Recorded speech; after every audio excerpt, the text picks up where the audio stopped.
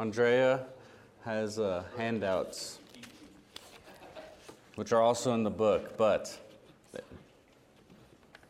if you want a handout, take one. All right, let's go ahead and pray.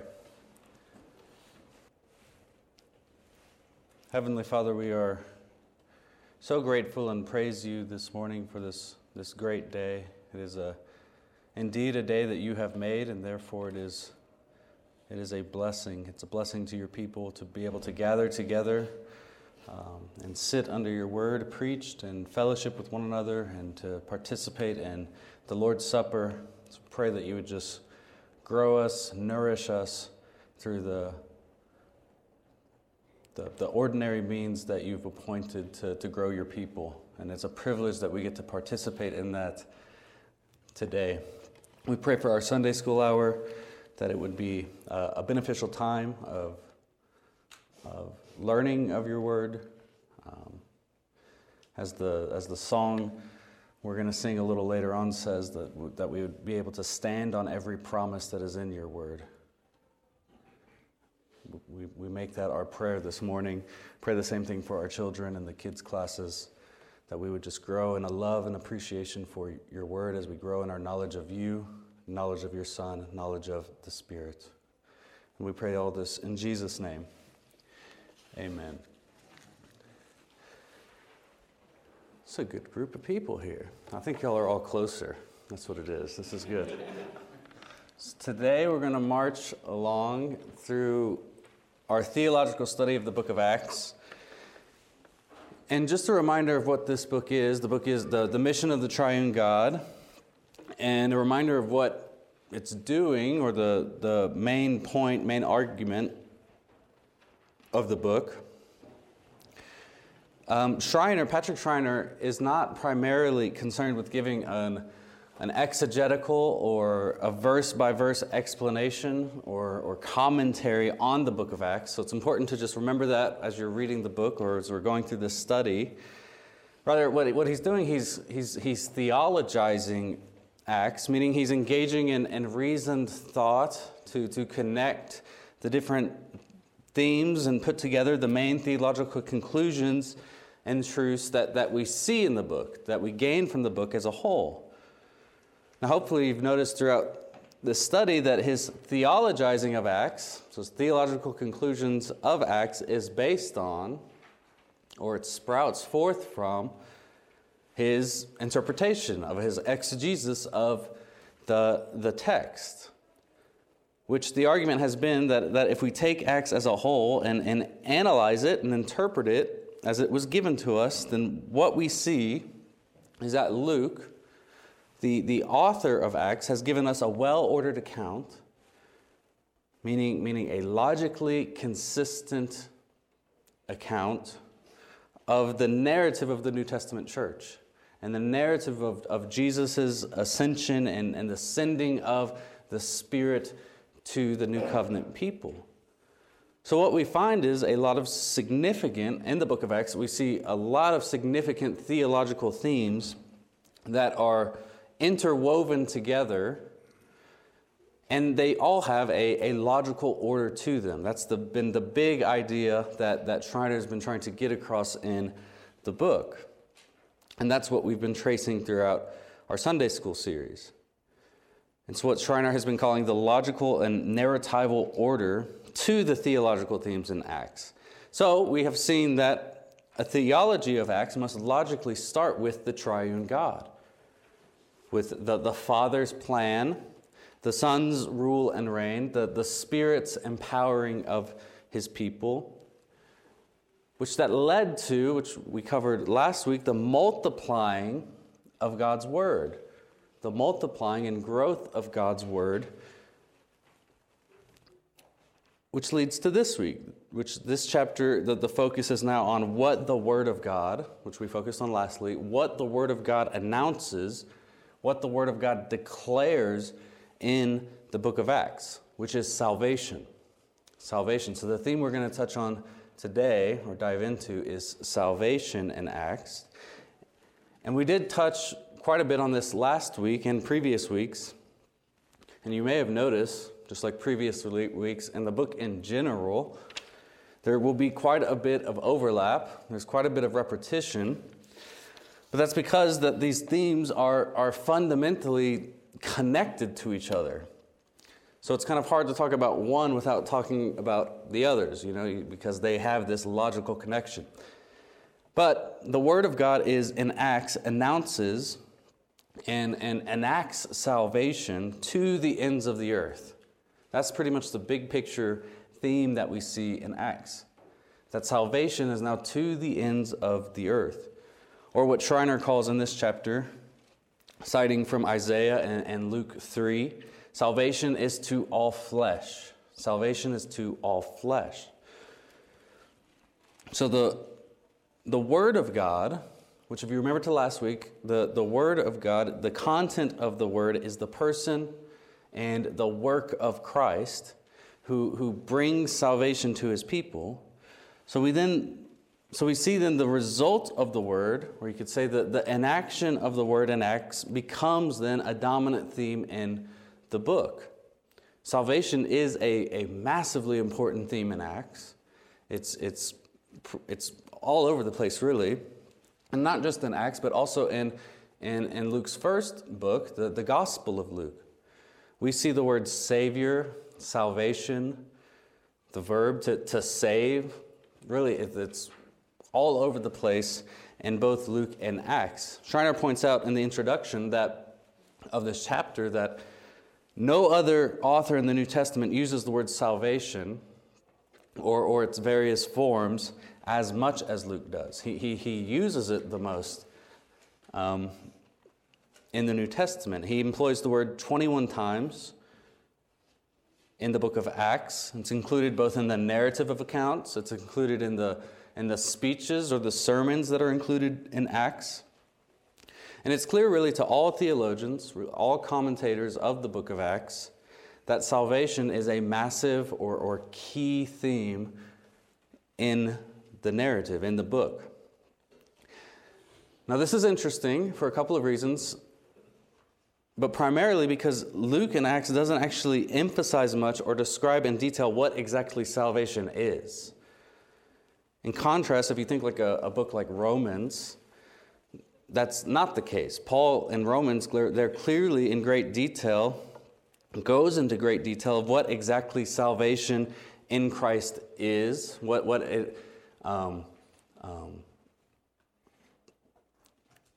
it consists of. But in Acts, it's not the case. It's pretty much Luke is assuming the meaning of salvation or the description of salvation. Now, this is helpful to think about because we take the New Testament, we take the entirety of the Scriptures as a whole, so we don't divorce what we see in Paul from what we see Luke emphasize in Acts. We take them together. They actually help us interpret each other. So they're coming, that tells us they're coming, both Luke, Paul, all the New Testament authors, they're coming with the same understanding of what salvation is in their thought and in their writings. But it's just important to note, as we think of Acts and we think of salvation in Acts, Luke majors in actually establishing who the Savior is, Jesus, and where salvation is to be found, and then kind of just recounts the geographical expansion of salvation as it's offered to all people groups or all flesh. But he's not as concerned with giving kind of a full theology or a full doctrine of salvation and all salvific implications, much like it seems like the Apostle Paul does in many of his epistles. And as we should expect now, we see in Acts a Trinitarian shape to salvation or the missions of the person of the Trinity, what we've been chronicling throughout this study, and Luke's descriptions of salvation. So Jesus bestows salvation. The Spirit applies salvation, and God the Father plans salvation. This is what we've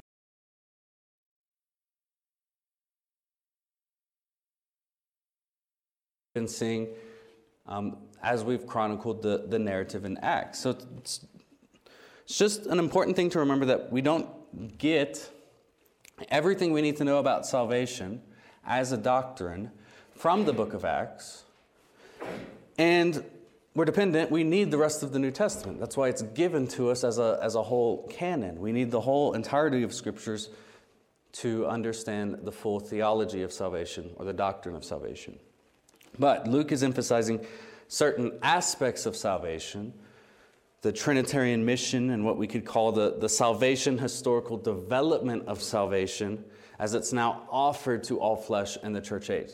That's Luke's emphasis. That's the emphasis that we see in Acts. And so that sets up what we see then in the rest of the chapter from Schreiner and the three sections that Schreiner gives his time to as we think about salvation in Acts. And this is going to be on the sheet that's handed out to you, the first little chart. And so these are just kind of the main ideas, the main things we're going to trace in the book of Acts. So first, he looks at the Jewish and Hellenistic backgrounds of the word or of salvation, the idea of salvation, the language of salvation in those backgrounds that Luke was writing from. Gives us a better idea of how Luke is employing the term. Then we'll look at specifically the theme of salvation in Acts and how it centers on Jesus, the Messiah, who is the promised Davidic king. It's a big emphasis for Luke. And then finally, we'll see the really pervasive theme that salvation is now to all flesh. It is to all nations, to all peoples. So first, let's look at the linguistic background, but the Hellenistic background, which we're not going to spend very much time on, but really the Old Testament background of the word salvation that Luke is using in Acts. The first thing to point out is that according to Schreiner, in the time that Luke was writing, salvation meant the bestowal of gifts or blessing, the giving of a gift or blessing. And it typically had a connotation with keeping from harm or defending or delivering, preserving something. So the gift, you could say the gift of protection, the gift of deliverance. And it was typically used as a military term. So an army would bring salvation to a people by keeping them from harm, delivering them from their enemies. They were saved in that way. They experienced salvation. And as we analyze the New Testament, that word salvation is used in many different ways, as I've already kind of hinted at. But it's no doubt it's a very important term that is used primarily in a comprehensive sense to refer to Christ's redemptive work. So a comprehensive term that refers to Christ, the whole of Christ's redemptive work. So then salvation in the New Testament is really a term that includes all the concepts of what Christ has won for us through his death and resurrection and ascension, justification, adoption, reconciliation. Many New Testament authors use salvation to refer to one of those things or all of those things. Maybe we could think of it in a shorthand way.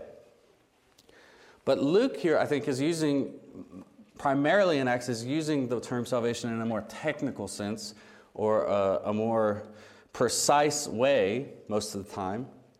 And that is, he uses salvation to refer to a certain aspect of Christ's redemptive work.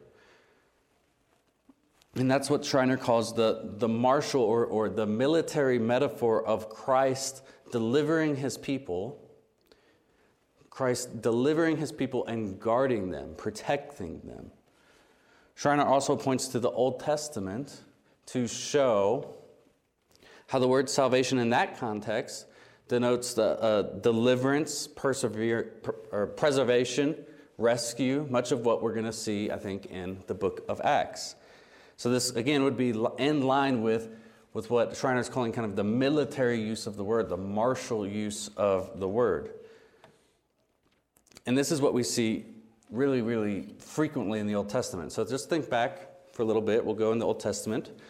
Moses calls the people in Exodus 14:13 to stand firm and see the salvation God will accomplish for them. And so then we see then in the story of Exodus, God, what does he do? He destroys Egypt in the Red Sea and lets Israel walk on the dry ground. He delivers his people. He rescues his people through a military victory of sorts. At least he destroys probably the world's strongest military in the Red Sea. In the Song of Moses, right after that, in Exodus 15, the people sing of this deliverance. And in verse 2, we see, "The Lord is my strength and my song. He has become my salvation." He has become my salvation. So again, right, it's directly referring to God's defeat of the Egyptians. God's defeat of the Egyptians to preserve his people and deliver them. We see this theme of salvation, the theme of deliverance from enemies. It continues really throughout the entirety of the Old Testament. When Israel nears the land of promise, Moses tells the people in Numbers 10:9, "When you go to war in your land against the adversary who oppresses you, then you shall sound an alarm with trumpets, that you may be remembered before the Lord your God, and you shall be saved from your enemies." You shall be saved from your enemies. So again, notice this language of salvation. Saved from the Canaanites in this instance. When Moses is giving the people the laws about warfare in the Old Covenant and fighting against their enemies, this is in Deuteronomy 20. We see in verse 4, Moses writes, "Do not fear or panic or be in dread of them," referring to the enemy, "for the Lord your God is he who goes with you to fight for you against your enemies, to give you the victory." To give you victory. So again, although the term salvation is not there, it's definitely referring to that same theme of salvation, of deliverance over enemies, victory over enemies, and giving his people the victory. So we see the salvific themes. Later, right, as the storyline progresses, the enemy changes from the Canaanites to the Philistines. He gives accounts in the text, Schreiner does, of more themes or more salvific language, like in the Song of Hannah and 1 Samuel. While Israel's in exile, the prophets tell Israel, the Old Covenant people, to turn to God and be saved, to experience salvation while they're in exile in Babylon. So again, we see salvific language pretty much all over the place in the Old Testament as the narrative progresses, as God delivers his people, he protects his people from their enemies, all with military connotations. With conquest, military, martial connotations. So whether it's the Egyptians, the Canaanites, the Philistines, the Assyrians, the Babylonians, God is going to deliver his people. And Schreiner brings up a really important point that I think is key to understanding Acts, and that is, it wasn't just that God was saving them from their enemies, though he was definitely doing that. He wasn't just delivering them just to deliver them, but he was saving them. He was providing them salvation for or to something. He was saving them for a purpose. And what that saving to something is massively important as we think of Acts. So Israel was not only saved from Egypt, but saved so that they could be in covenant relationship with Yahweh at Sinai, where the old covenant was formed and ratified. Israel needed to be saved from the Canaanites so that old covenant community, Israel, could continue their worship of the Lord as the Lord had commanded him in his law. In exile, I think this is also extremely clear. Israel longed for salvation from captivity, from the Babylonians. Why? So that they could gather together as the Old Covenant community. So they could gather together to to reform, you could say, the Old Covenant community in their land so that they could worship Yahweh, so they could worship the Lord in the land and in the temple. The argument that Schreiner is making, and not just him, but really this is a lot of different theologians make this point, is that salvation in the Old Covenant is linked with the formation of and religious life of the Old Covenant community. So I'll say that again because it's really important. Salvation in the Old Covenant is linked with the formation of and the religious life of the Old Covenant community, which is really important because that's the backgrounds for how salvation is operating in Luke's mind when he's writing Acts. So God is saving a people for himself, this is Acts now, in the New Covenant, so that they can form and worship God as the New Covenant community, as the church. Schreiner adds another little section that we're not going to spend a lot of time, but essentially he argues that even in the Hellenistic Greek thought of the day, the context that Luke was operating in, the terms for salvation and the salvation-adjacent terms deal with this military idea of a single ruler who comes and rescues his people. This is much in line with what we see in the Old Testament.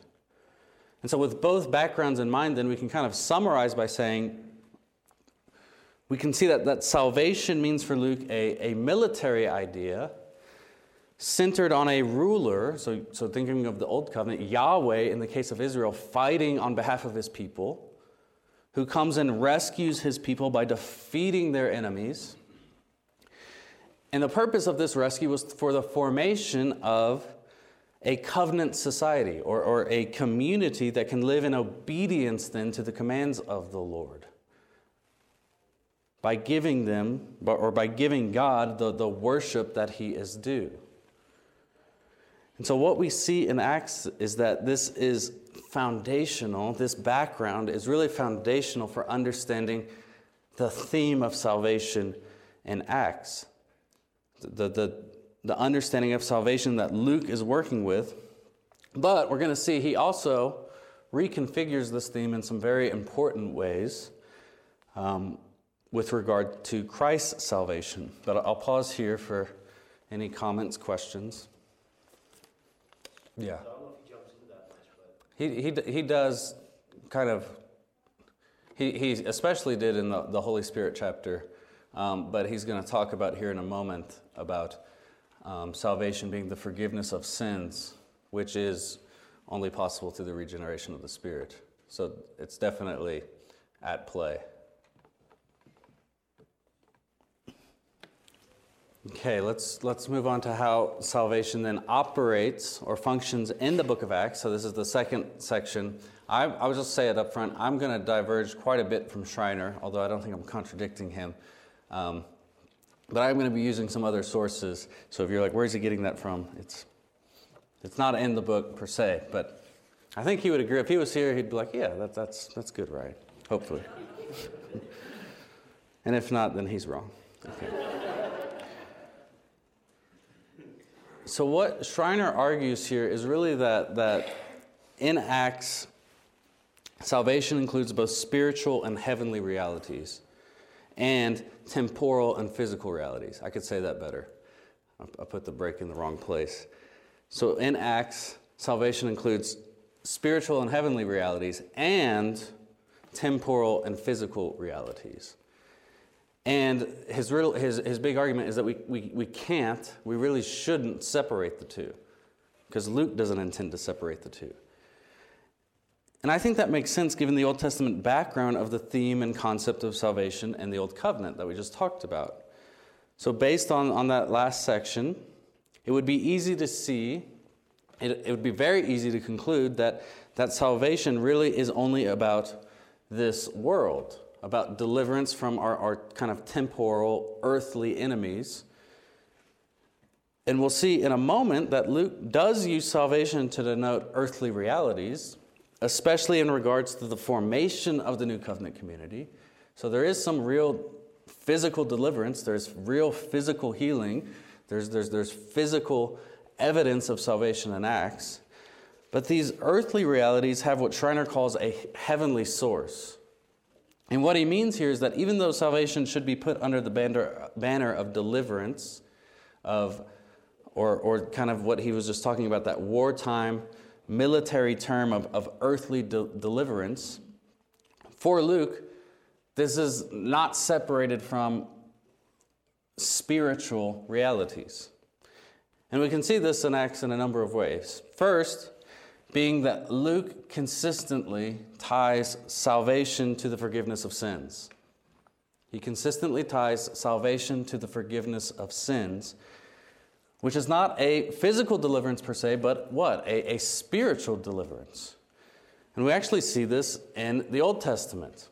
So though the term salvation primarily described physical deliverance in the Old Testament, like I just chronicled all those places, the hope of that physical deliverance was, again, connected to the people of God's right worship of Yahweh and their rescue from a sin. This is really a major theme in the prophets. Jeremiah 31:34 states this pretty clearly, that the prophecy of the new covenant, that God will forgive his people's sins. They need a new heart. They need to be regenerated, as Corbin was saying. They needed the forgiveness of sins. So salvation in the Old Testament expresses a physical deliverance, but that deliverance was always meant to be accompanied by spiritual blessings, namely a new heart and the forgiveness of sins. And we see that then in the New Covenant. We see that when the New Covenant is given or inaugurated, and we see it in Acts. What we see is that Luke shows us how our enemies that we need to be delivered from, it's no longer Egypt or the Philistines or the Romans, which is their present context. No, our issue, our primary enemy, is actually in us. It is our sin. It is our own fallenness. We need forgiveness of our sins. That's the thing, our great issue, the great enemy that we must be delivered from. We need deliverance and salvation from then our most fundamental problem, our own sin. And this is what we see in the pages of Acts. So the second reason why we see that salvation in Acts deals with spiritual realities, and not only physical realities, is because Rome and the nations that stand against God are not viewed as the enemies in Acts primarily. In fact, Romans, who would be the nation standing against God, they're invited to participate in salvation. They're invited to participate in the salvation that Jesus has accomplished. So Cornelius, for example, he's a centurion. That's not how you say that. Centurion. How do you say it in Texas? Centurion. Well, he was a Roman soldier of some high rank. And so he was really like a state soldier of Rome, right? And he's invited, he's saved through the teaching of Peter. He's regenerated by the Spirit. He's invited to participate in salvation. So the nations, which this is important, Rome did stand opposed to God in many ways. It was not like a God-fearing culture. But they're not viewed then as the enemy that God needs to destroy, much like we see Egypt was, or blanking. Philistines, thank you. Someone like that. So to think in Old Testament categories, the New Covenant community doesn't need deliverance from earthly nations. They don't need protection from Rome. The enemies that we see for us in Acts are sin, their death, and their demonic forces. So all those are spiritual realities.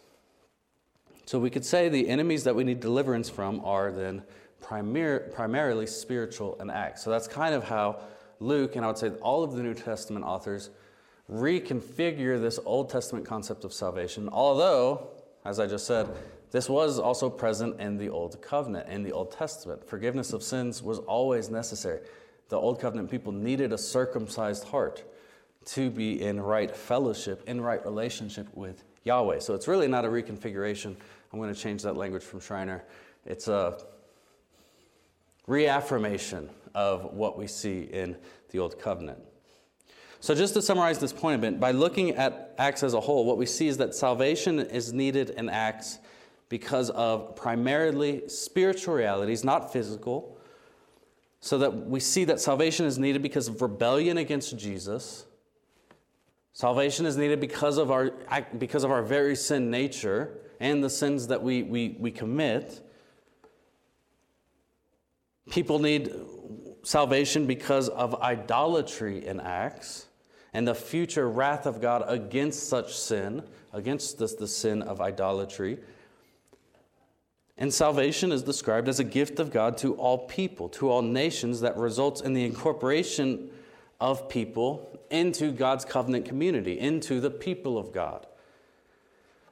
And this is really in line with what we see, or this is what we should expect as we read the rest of the New Testament. This is really in line with what salvation is there.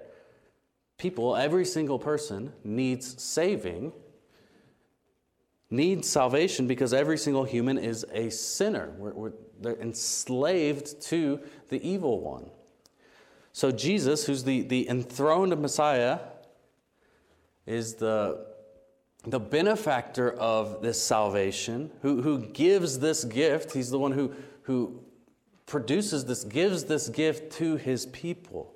A spiritual deliverance. So notice what I'm highlighting. A spiritual deliverance from sin and a spiritual reality of being brought from death to life.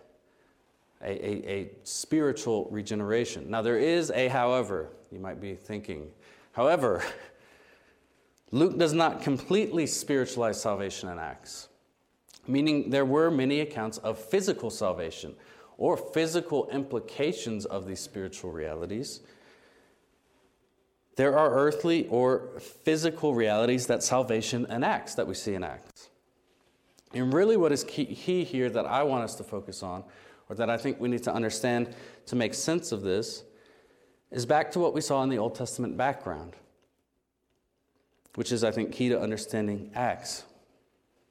We need to see that in these physical realities of salvation, so the healing miracles, the lifting up of the marginalized, of the poor, of the oppressed, all of this type of accounts that are happening in the narrative of Acts, also in Jesus' ministry in Luke. It's very much a continuation of the same thing.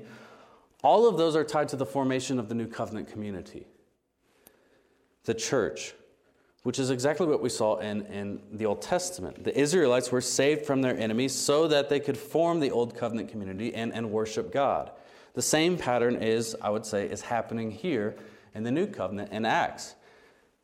We are now saved from our mortal spiritual enemies, sin, death, so that we can form into the new covenant community and worship God in spirit and in truth, with the Holy Spirit indwelling us.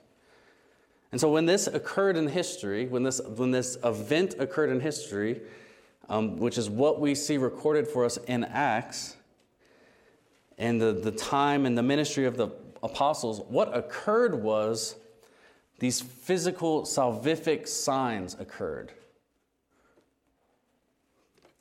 rampantly all over the place. The way Schreiner articulates this is that salvation in Luke's writing includes a status inversion of who now can be included in the people of God. So now it's the lowly, the lame, the paralyzed, the outclass, or the outcast. They are the ones that are being healed. They're the ones that are being welcomed into the covenant community through their physical healing, which is a representation of the spiritual realities of new life. The unexpected, they're raised up and experience physical salvation as a picture of heavenly realities. So as a picture of these spiritual realities of salvation. But here's a big point. Really the point I'm arguing, or that I think Acts is making, that Luke is making, is these are all pointing for us to show us that the new covenant community will include all types of people. All types of people. No one's really off limits because of their social status or anything like that. That's where he's calling it a status inversion. I think that's exactly what we see in both the Gospel of Luke and in Acts. And Schreiner says we can see this in the narrative pattern between Peter and Paul's sermons. And we've talked about this before, so this shouldn't be completely new. But the relationship between Peter's sermons and Paul's sermons, and then their miraculous signs directly following those sermons. So Peter in Acts 2 at the Pentecost sermon, Paul in Acts 13, they preach and they teach. Their message is on the centrality of Jesus. The centrality of Jesus as being the Savior and enacting salvation. And that salvation is for all people. And then right after that, Peter heals a lame man in the temple in Acts 4, which we've said before sort of enacts salvation visibly. It's the same language using, the same language of even resurrection being used there. Denotes a physical salvation. That's how I think we're to read these events. And then it helps us view the healing of the crippled man then as not just simply some medical miracle, right? There's a greater purpose for the miraculous healing. It's a sign of salvation. Schreiner writes, Peter preaches salvation at Pentecost and then spreads or displays salvation to the lame man. I think we see the same pattern with Paul in Acts 13 and 14. So right after preaching on salvation to the Gentiles, Paul heals a lame man in chapter 14, verses 8 through 10. So we see Paul enact, again, just much like Peter did, a physical sign of salvation, a physical salvation to be a sign of the spiritual realities that he was just preaching on, that he was just teaching on. But here's what I want us to see. The physical salvation, the healing matters. It's not strictly a spiritual picture. And it matters in that it's a picture of inclusion of the physical realities of salvation, which is tied to the formation of the New Covenant community. So that's really the thing I just want to hammer home to us. So the miracles are signs that teach us that salvation does indeed have physical realities, but it's not that we should be going around and expecting to heal people today or expecting these miraculous signs to occur today. That's not the point of Acts. The healings were never for the healing's sake. The point is the healings are showing us the earthly realities or the physical realities of salvations, which are tied to the incorporations of all types of people into the New Covenant community. So it's tied to the formation of the New Covenant community. So then, even the unexpected person can be included into God's New Covenant community through their faith in Jesus, through their salvation. And here's the point, right? We're all that in some sense. We're all rebels, rejects. We don't deserve to be in God's community, especially if you think in the Old Covenant sense. We're not. I'm not Jewish. I'm a Gentile. But we are welcomed. Now, if you've been, again, a lot of that wasn't in Schreiner's book, but I definitely think it's helpful in illuminating the point he's trying to argue. I'll pause here. Any questions for going to the final section?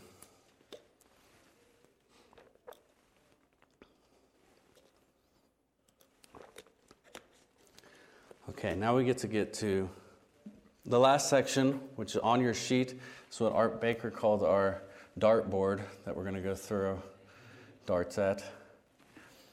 It's a series of concentric circles.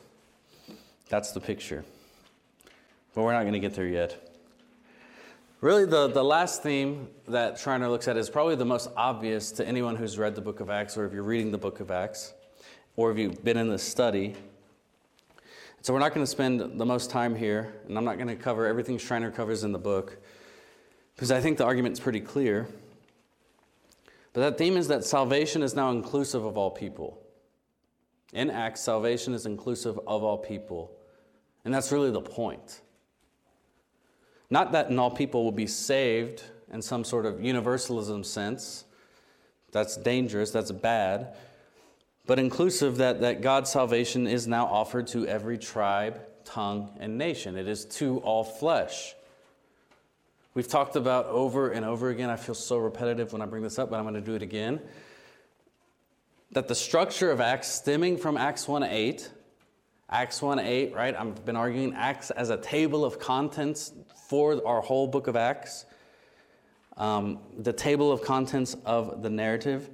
But the structure flowing out from that command of Jesus, it screams to us, it screams to the reader that salvation is to the ends of the earth. It's to go to Jerusalem, to Judea, to Samaria, and then to the ends of the earth. And that's because the narrative is structured and centered on the expanse of the gospel message of salvation being proclaimed to the ends of the earth. So that's exactly what we see when we turn the pages of Acts. This thing is happening. This salvation is now being given to all people groups. The message of salvation is proclaimed to the nations. So therefore, the rescue and deliverance from sin and darkness, what we've been talking about salvation, what it actually is in this chapter, that's for all peoples. So then we can see then why we could say that in Acts, salvation has a universal focus. But I think it's really just important that we must distinguish here. We're not talking about something called universalism, which is a heretical belief that all people, or some iterations of the belief, that all people will be saved because now salvation is for all people.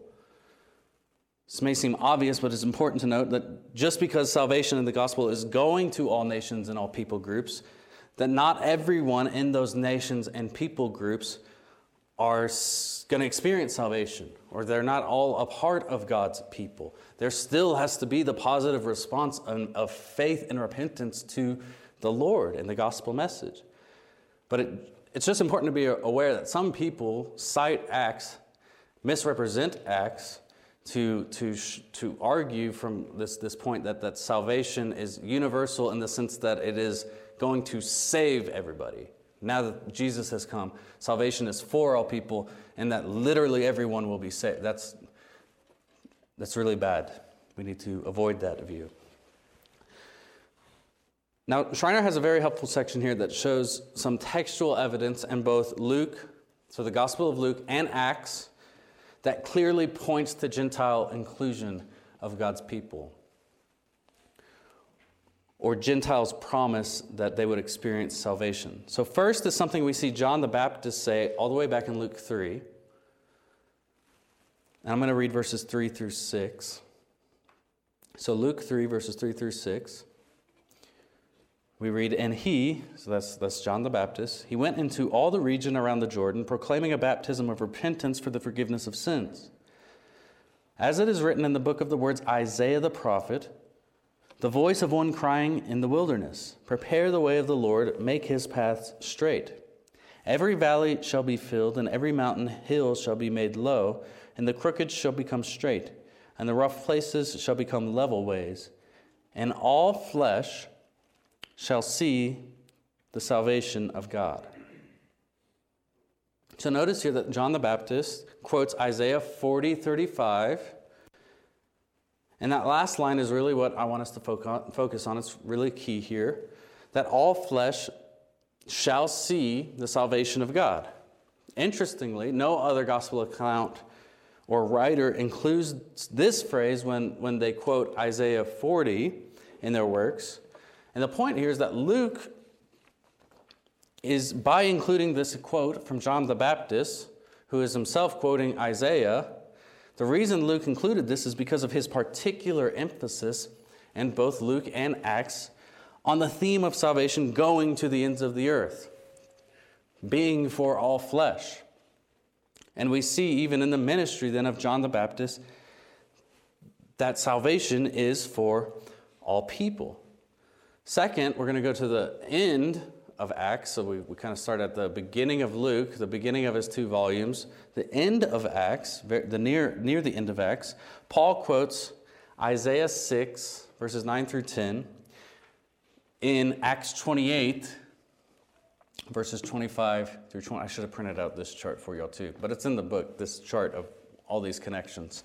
But Acts 28, verses 25 through 28, and Paul says, "The Holy Spirit was right in saying to your fathers through Isaiah the prophet," so now he's quoting Isaiah, "Go to this people and say, you will indeed hear but never understand, and you will indeed see but never perceive, for this people's heart has grown dull, and with their eyes they can barely hear, and their eyes they have closed, lest they should see with their eyes and hear with their ear and understand with their heart and turn, and I would heal them.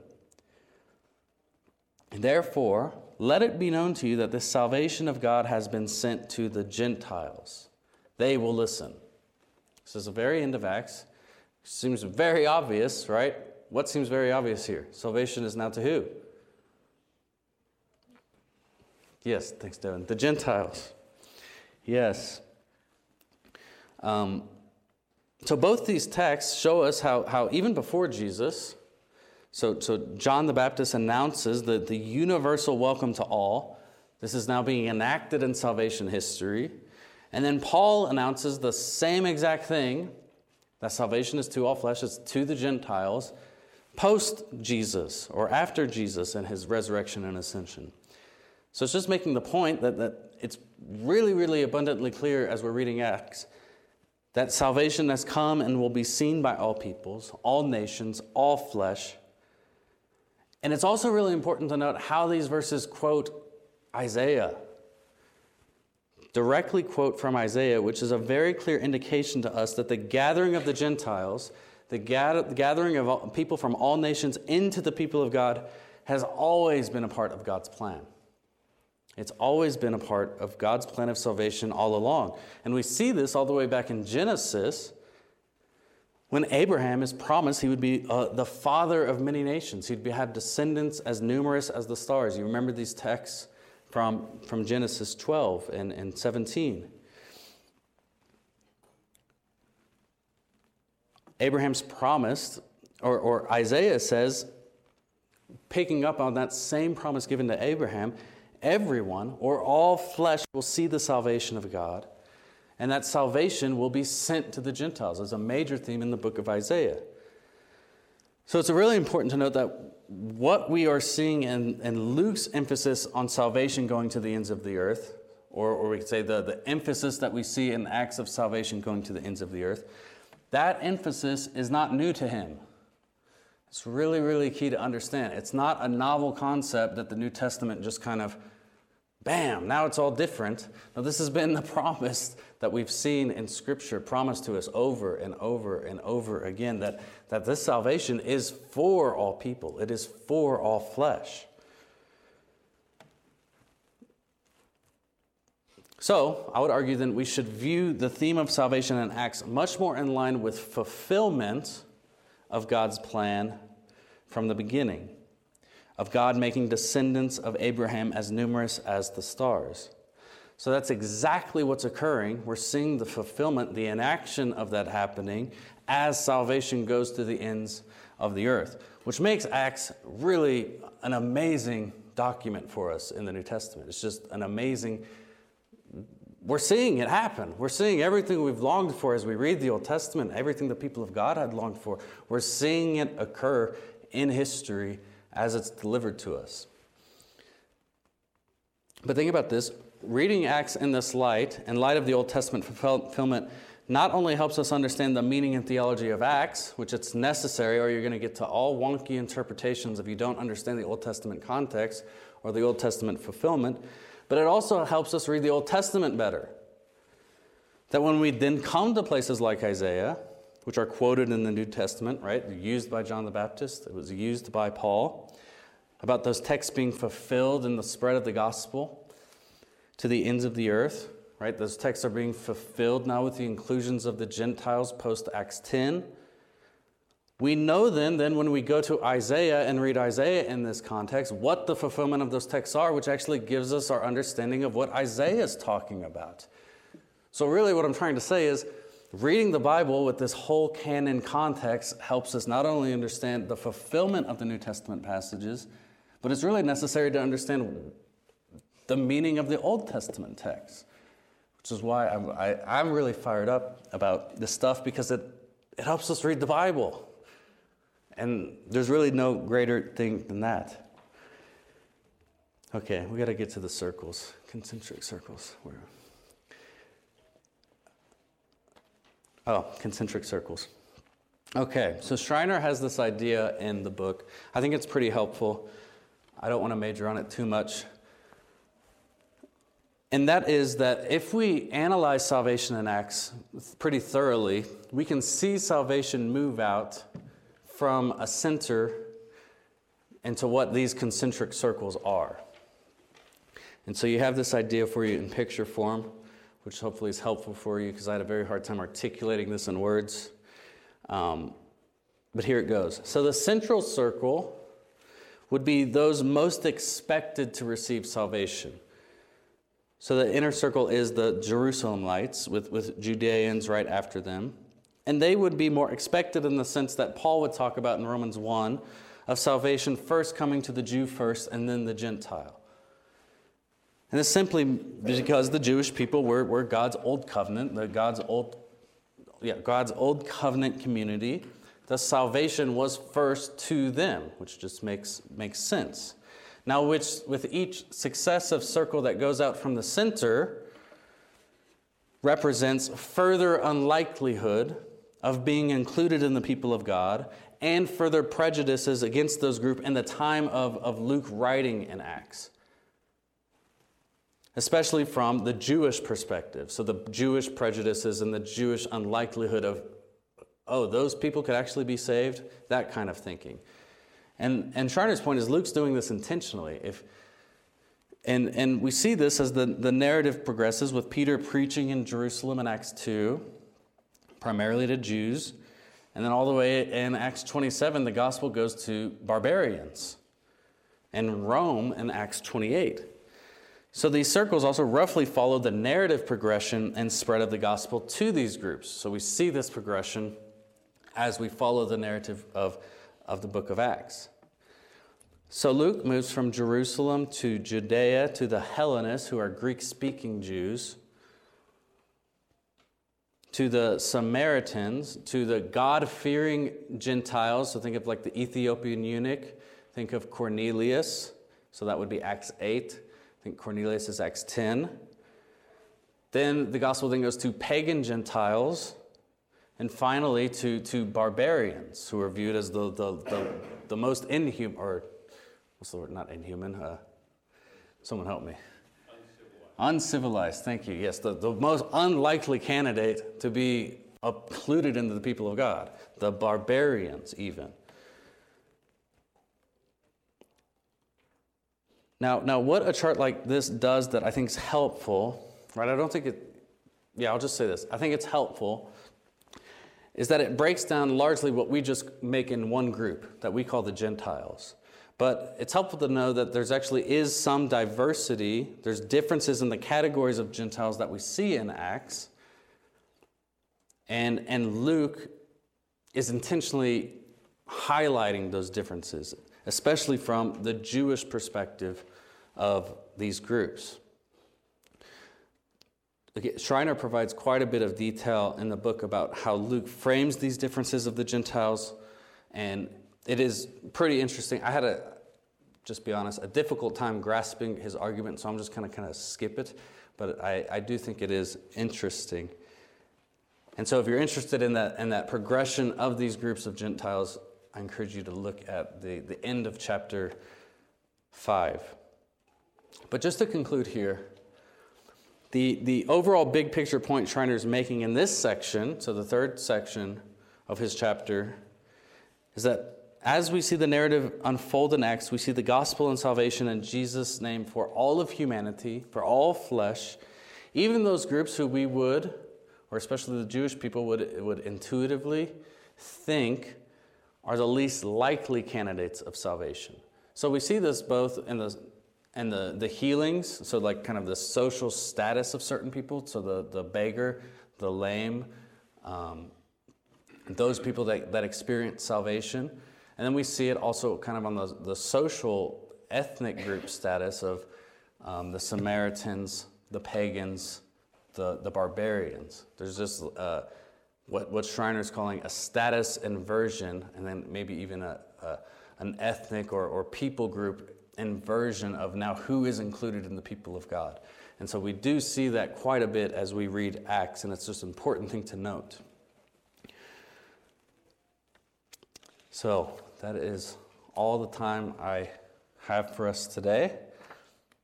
I would probably definitely be included in the barbarian category of the group. Maybe all of us are, probably, to the Jews. Any final questions or comments? Right.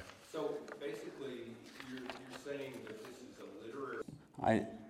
I like that, but I think I have to think about it a little more, because I do think there is some chronological development happening as the gospel spreads actually in history. This is the first time they heard the gospel. So I would be uncomfortable saying they were experienced salvation or included in the people of God before that moment in time when they heard the gospel, regenerated, became part of the new covenant, Holy Spirit indwelt them, right? But I do think you're right that he is definitely using it as a literary device to make a theological point. So that's an interesting point. Someone's probably written a book about that. Probably like 5, but that would be interesting to tie down. It's almost a time-space thing, and he identified the pagans as a geographic expansion over time. Yeah, I think he's definitely viewing it that way, for sure. All right. Thank you all so much. We'll see you in a few minutes. You're dismissed.